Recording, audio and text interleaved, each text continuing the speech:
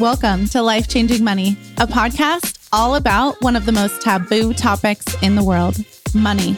I'm your host, Barbara Strehans, and we're going behind the scenes on business owners' journeys to money, success, and wealth. Let's get started. Hello, and welcome to another episode of Life Changing Money. I have an amazing client with me today, Taley Hunt. Welcome to the show. Hi, I'm so glad to be here. You are so inspiring. You started in real estate just a couple of years ago, and you're like crushing it in a market where houses are less expensive than other markets. You're making a lot of money, and you have big goals this year. I see you posting that you want to sell 100 houses this year. Yeah, that's right. So I started real estate at the very end of 2020. I found out that I was pregnant the day of my real estate exam. I had my daughter in March of 2021, and it's kind of gone since then. My first year, I sold 28 units. Last year was my second full year. I sold 86 units, which was 23.5 million for me. My average price point is about 275. And this year, I want to sell 100 houses. You will sell 100 houses. Thank you. Even in this crazy market, huh? Yes, trajectory is a lot better this year. So last year in Q1, I sold 7 houses total. And this year I should sell at a minimum of 18 houses this quarter. Right now, I have 20 that are under contract and sold as of the beginning of February. And those will spill over into Q2. So I think Q2 will be massive. I hope so. Because last year in Q2, I sold 32 houses in 3 months. So I'm hoping that I'll do more this year since it seems to be flowing that way. Amazing. Tell our listeners, because I'm sure they love your accent, where are you from? I am from North Carolina. I live in Columbia, South Carolina. That's where I work, but I'm originally from North Carolina, and I'm a member of a American Indian tribe, the Lumbee tribe of North Carolina. So a lot of people there sound just like I do. Wait, I lived in North Carolina. What part did you live in? Near Fort Bragg, about 45 minutes south of Fort Bragg in the Lumberton, Pembroke area. So not too far away from that main military hub there. Okay. Yeah. So my husband was stationed at Bragg for 5 years, but we lived in Raleigh. Okay, cool. Yeah, that was like an hour-and-a-half drive from our house. We would go every once in a while to go shopping. It was the best place for us to go because there wasn't much in our small little town. Yeah. And you're a fellow military spouse, right? Yeah. My husband is Army. He has been active duty for the last almost 6 years, but he is switching over from active duty to the reserves to join me in the real estate world, which is super exciting. That is so exciting. My husband got out too after 14 years and joined us. Well, I think that when you start having some sort of financial freedom, it gives you the ability to make choices that you didn't have prior to. Yeah. One of my questions was going to be, if you had to move again for the military, you'd have to start all over with your pipeline, but you're not going to have to move again. No, we're not. His unit with the reserves will be here in Columbia. And that is one reason why we decided to stay and for him to switch over, because it would cost us way more money to move than it would for us to stay here. When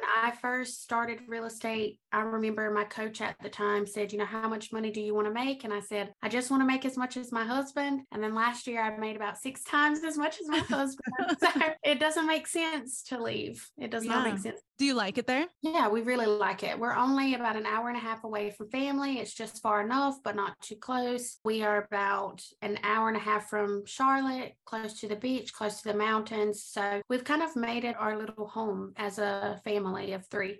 So take us back to what made you decide to be a real estate agent? Well, I started real estate after graduating with my master's in business. I used to work for the state of North Carolina in higher education. And then COVID happened, and a lot of state companies and corporations, they were having budget freezes. So they just weren't doing a lot of hiring. And my job at that time was not remote. I traveled for work. I recruited high school students to come to the university that I was working at. And when COVID happened, we moved to this remote world. So I picked up all my stuff and I went to South Carolina because that's where I really wanted to be every day. And then I realized I want to move here permanently. We're engaged. It's what I want to do. So I did. And every higher education institution around me was just having major hiring freezes. So there wasn't a readily available position in what I had been doing. So I decided to get my real estate license because at the time I thought there's reciprocity in different states. So if we are to PCS and move, then I can pick back up and start over somewhere else.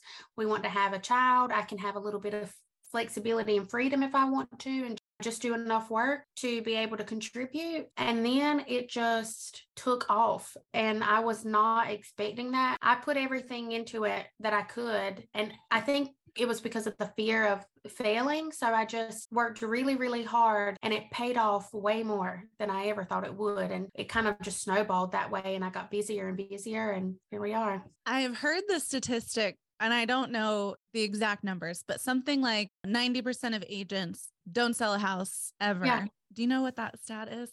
I think it's something along the lines of 90% of agents fail within the first 3 years. And then most agents don't sell one house in their first year. It's very uncommon to see people just blossom really fast. Most people, if they stick with it, they eventually see that success. I would say, but for the most part, most agents fail. We have a really high turnover rate. Obviously, you had to work really hard, but how did you start? You're just like, okay, I want to sell X amount.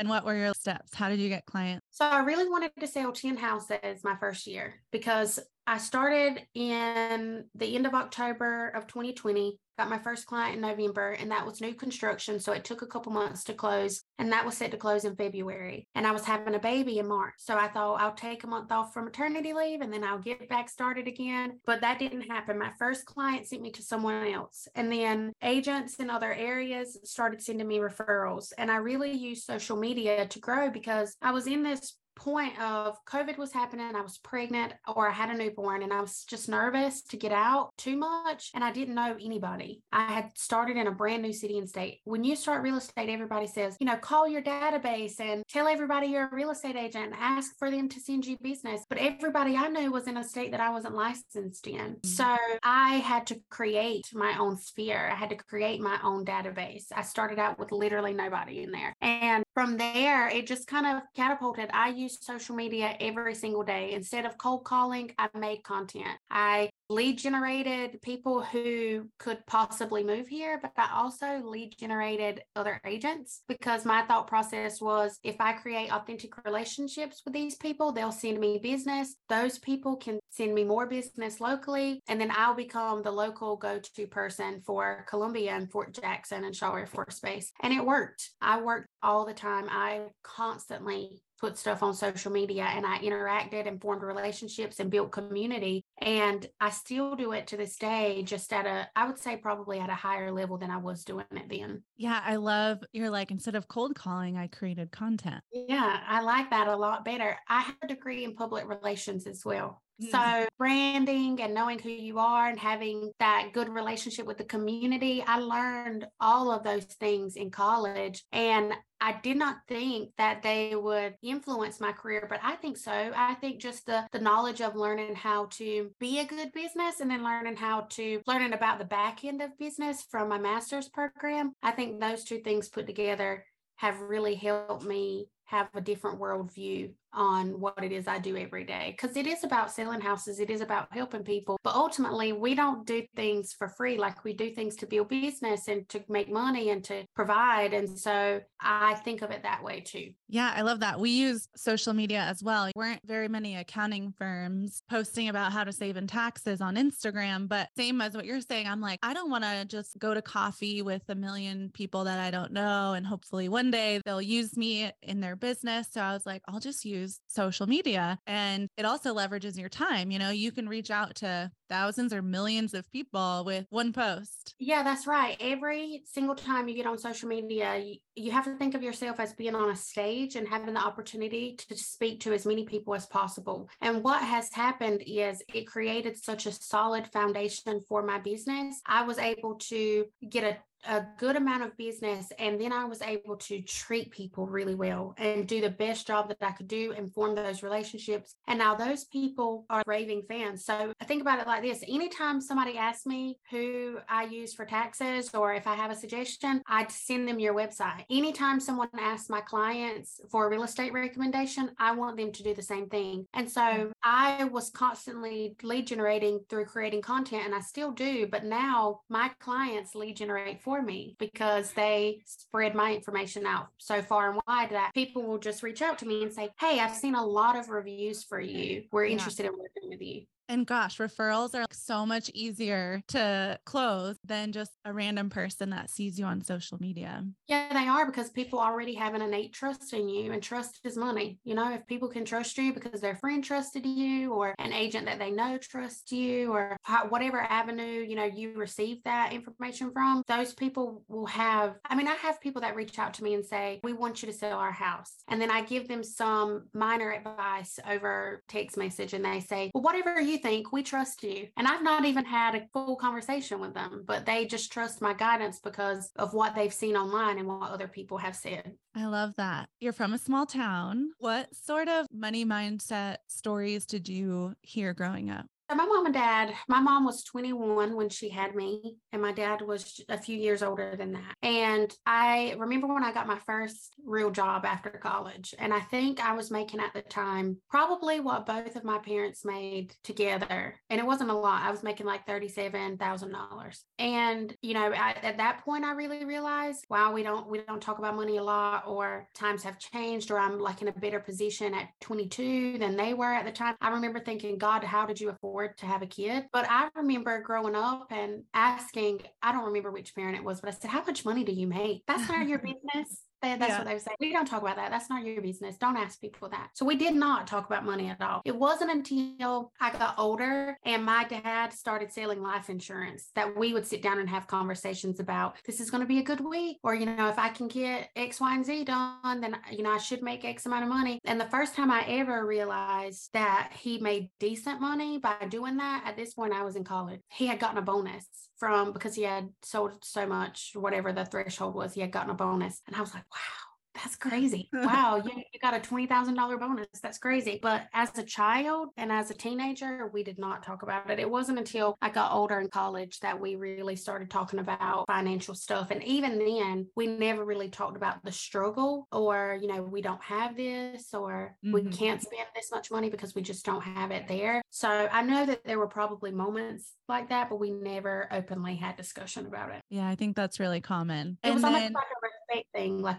I didn't ask because I knew not to. Yeah. Hopefully this generation's a little bit different with that. I feel like our generation, we grew up without any financial literacy because we weren't supposed to talk about it. Yeah, I agree. And so my husband and I talk about it all the time, very freely. We talk about, this is our goal for the year. This is how much money I should make by whatever month. You know, we just hired a financial advisor. So we have someone who tells us, based on your goals, this is how much money you should be putting aside. And my daughter is only almost 2, but when she gets a little bit older, I intend to do the same thing for her. And we put money aside for her on a monthly basis as well. And I even made a TikTok one time. I went to Louis Vuitton and bought a little $800 purse, and I gave it to her. Aww. And I said, I'm buying my daughter this purse so that nobody can impress her with something minimal when she's 15. She's going to be like, my mom bought me a Louis Vuitton purse. Like, that doesn't impress me. I don't need you. I want her to have that feeling of independence, you know? I love that. So because your success was so fast, did you and your husband have a tense moment where he's like, oh, dang, my wife makes more than me? No, he actually was like, wow, I should be a stay-at-home dad. But I will say that when he decided to switch over to the reserves, his leadership was, wow, you're switching over to the reserves because your wife wants a career.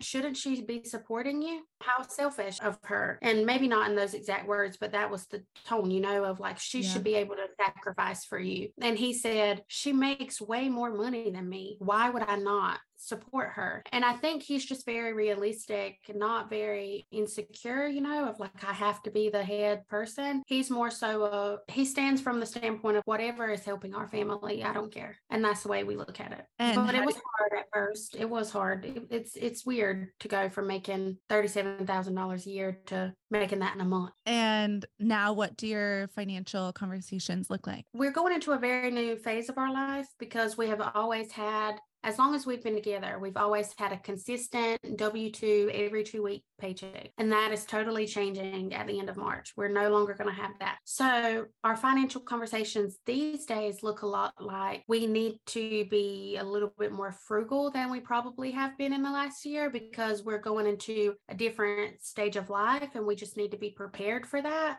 When we first started making more money, you almost have to give yourself a reality check of like, this money may not be here forever. Yeah. So the first thing we did was pay off a lot of debt. We didn't have a lot. I mean, we did not have like hundreds of thousands of dollars of debt, but we paid off our debt, everything except for our house. And then after that, we saved $60,000 last year. That was our goal, was to save $60,000. So Amazing. we had that conversation. We did that. And then once we had saved that money, we were like, okay, we've saved the money that we wanted to this year. We're going to enjoy this money. And that's what we did. We bought a new house. We sold our other house and we took the money from that and we went to buy a rental property. But right now we are always talking about how can we be financially smart so that we don't have to do this forever. You know, we don't want to be working until we're 65. We really want to not be working by 40. So that's the goal. I love that. Yeah. 40 is my number too. Not that I'll be doing nothing, but not working this hard. Yeah. Well, you want to be able to have the option, you know, if I want to work, then I can. If I don't want to work, then I don't have to. And that is the goal. So we want to buy several investment properties. I just did a TikTok the other day and it has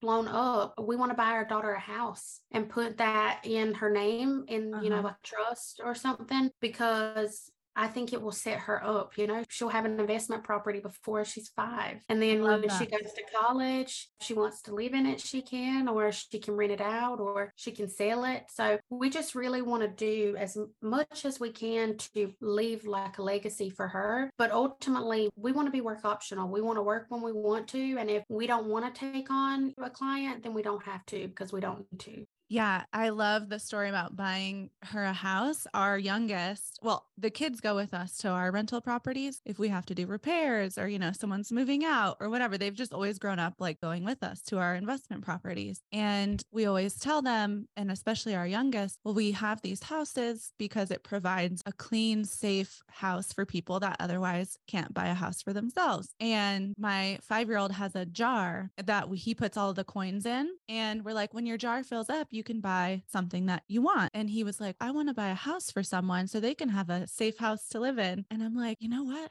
I think when he fills up that jar, I'm going to buy him a dang house for someone else. It was just so cute that a 5-year-old was like, well, I want to buy someone a safe house too. They're listening all the time, you know? They are. And it's difficult when you go from making, gosh, I was making maybe $2,000 a month. And now I just can't imagine that. I mean, our mortgage is more than $2,000 a month. And so it is a little bit of a mindset shift. You know, you have to, and it's also like, do I deserve this money? You know, what should I do with it? And so we're really big on trying to give back and do whatever we can to help other people. But I grew up in the poorest county in the state. So it is a little different. And at one point I was sharing my story with agents and trying to like inspire them and say, listen, you can do this too. I'm a mom. I made $600,000 last year, over $600,000 last year. And I remember somebody from home saying, God, like, why are you so bragging about what you do? And it's not coming from an unhumble place. You know, It's always saying, wow, I can't believe this is my life. And I'm happy to help you figure out how to make this become your life, or how to have some sort of financial independence and freedom. But it's hard because you grow up in this place where,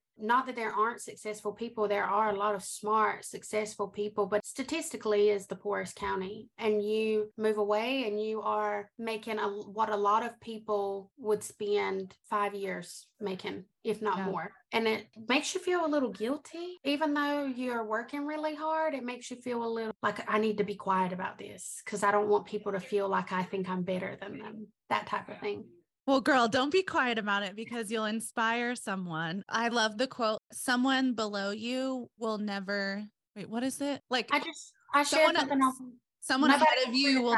You. Yeah. I shared that on Facebook the other day. I think it is Denzel Washington that says it. Nobody who is doing better than you will criticize you. Yeah. There you go. Oh, and I think it's true. I mean, I think that for a lot of situations, that's true because people who are doing better than you don't have time to think about you. They have Yeah. time to think about what they're doing and how they can continue to do better. And I get that. When I talk to my husband about it, he's like, just dust it off. You're going to have haters. If you don't have haters, you're not doing enough. But you still feel that. I grew up in a tribe of people, like a legitimate tribe of people. And there's so many people that are ridden with poverty and drugs and violence, and there are really great people too, but when you grow up and you see that and then you are out of that and you're doing really well, it's hard to ever want to go back. And then people say like, oh, they think they're better, they would never want to move back home, but we love it. We love our life now. And so you always do feel that little bit of guilt of like, we never talked about money growing up, but when you get older, you do realize that there are places around the world and people around the world that are doing much better. And maybe you want more for yourself, but I don't think we should feel bad about that, even though sometimes we do. Yeah, for sure.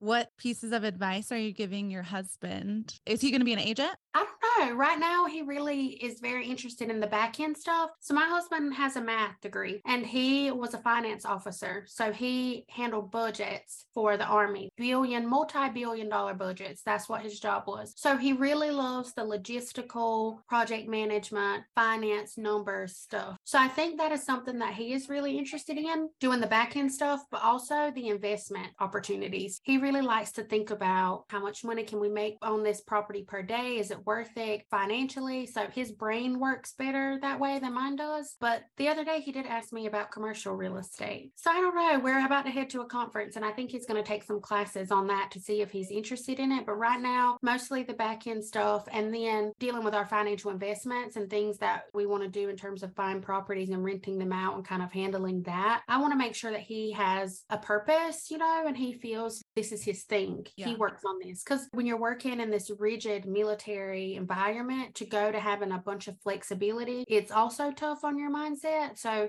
I want to make sure that he has his own thing, he can do his own thing, but he's a real big numbers guy. And I think that interests him more than anything else. Yeah, identity is really big for men in the military in terms of, their identity is tied to the military. So when my husband was getting out, we did the same thing. We joke like I make the money and he spends the money in terms of does all of our investments because I don't have the time to think about it or run the numbers or see if it makes sense or, maybe 1 out of 100 deals will go through. And so we have a similar situation. We like it that way, I think. Yeah. And then it's like, I don't have to bug him about things. He's in his own lane. I'm in my lane. Yeah. And the good thing is we have options. If he ever wanted to go back active duty, he could. Because of his background in the military, I don't think it would be extremely difficult for him to find a 9 to 5. But there's something about freedom of not having to say, hey, can I take this day off to go on vacation? I mean, I remember working 9 to 5 and having to submit time to go to the doctor and having to justify that with someone else. Yeah. And I never want to do that again. I don't care what happens. Unless there's no other option, I never want to do that again. I love having the autonomy over my own schedule. I work for other people when they hire me, and I have to make time to do what it is they need me to do. But I also can easily say, I don't want to work with this client if I don't want to, or I can ask my assistant to go do something for me versus if I don't have time or if I'm going out of town or whatever the case may be. So I just like having that control. And I think that he does too. Yeah. So we have a ton of real estate agents as clients. What would be your top tips for them on how to scale? I think it's really important for you to run your business as a business and not a hobby. And I think that's what a lot of people do. I think you have to jump into it head first and say, I'm going to put every single thing that I can into this. And in order to get the result that I want, not everybody wants to be like a mega agent who sells 100 houses a year. And whatever your goals are, that's fine. And that's the cool thing about real estate is you can sell 15 houses a year. And if you're happy with that, then you're happy with it. But if you want to scale, if you want to be big, I think at some point you have to really take the blinders off and be very critical with yourself and say, what am I doing? And what am I not doing at a high level? What can I do to improve? And there just can't be any excuses, right? So my first year, I took my daughter with me everywhere. I had a really bad postpartum anxiety. So the thought of leaving her with someone stressed me out. Every once once in a while we would have family who would come in and I would have somebody to watch her that day. But for the most part, she would be at inspections, closings, showings. She would sit beside me on a Zoom and everybody would see her pull my hair and see me get her off of me. And I never, ever let it stop me. There were times when I was exhausted and tired, but I knew that I had to want it more than I didn't want to be uncomfortable. Yeah. And I knew that if I just worked hard enough, if I just worked through it, if I was just consistent enough, then I would get to the point to where I didn't have to feel that way. So I got to the point to where I could financially feel comfortable to hire someone to come into my home and watch my daughter. And then I was able to hire an assistant and another assistant and another assistant. And now these people help to take some things off my plate. I still work like all day, every day. But if I want to go away, I can because I have reinforcements. So I have so much more leverage, and that allows me to take on more clients and to grow my business. But I wouldn't have ever gotten to the point to where I needed that leverage or I could afford that leverage if I wouldn't have just ran it like a business and not like something I only did when I felt like doing it. I think that's the problem a lot of people have is they do it until they don't feel like doing it and then they stop and then they get disappointed in their progress and they start again. And you just have to keep going all the time. I love it. So I have some rapid fire questions for you. Okay. Don't think about it too hard. Okay. What's your go-to coffee drink? I don't drink coffee. I drink tea. I drink tea or like a little fruity drink from Starbucks, but I love the medicine ball tea even when I'm not sick. Yeah. I had that one yesterday. And then it kept me up. Apparently it has caffeine. I didn't know that. It's good. It's really good though. Yeah. What's your next big goal besides selling 100 houses? We want to buy 2 investment properties this year. And next year I want to scale and build a real estate team. I love it. If someone were to give you a free private jet or free 5-star hotel stays for life, which one would you pick? The jet. 100%. I want to go anywhere and I don't want to deal with the hassle of an airport. Yeah. What's the next fun purchase you want to buy for yourself? Well, I just bought a pink Chanel bag, so I don't think I need to make any fun purchases. So cute. I've been wanting a Chanel bag. I don't have one. I just got a hot pink one and I'm so glad that I did. But I actually I've had 3 cars in the last year. I really want to buy my husband his dream car. That's what I want to do. Oh, cute. What is his dream car? A truck? He wants like a really decked out 4Runner and the highest whatever they have, the model that he loves in a certain particular color. And he's been sitting on the sideline driving my old car for the past 2 years. And I think it's about time that he gets what he wants. Awesome. I hope you find it. Well, thank you for being on the show. Where can our listeners find you? You can find me on Instagram at Taley Sold It. At Taley.soldit, and then on TikTok at Taley Sold It. And if you go to my Instagram, there's a link to find me everywhere else. Awesome. Well, thank you for being on the show. Yeah, thank you. I appreciate the invitation. Thank you for listening to this episode of Life Changing Money. Don't forget to subscribe, and I would love if you left a review and shared it with your friends. See you next time.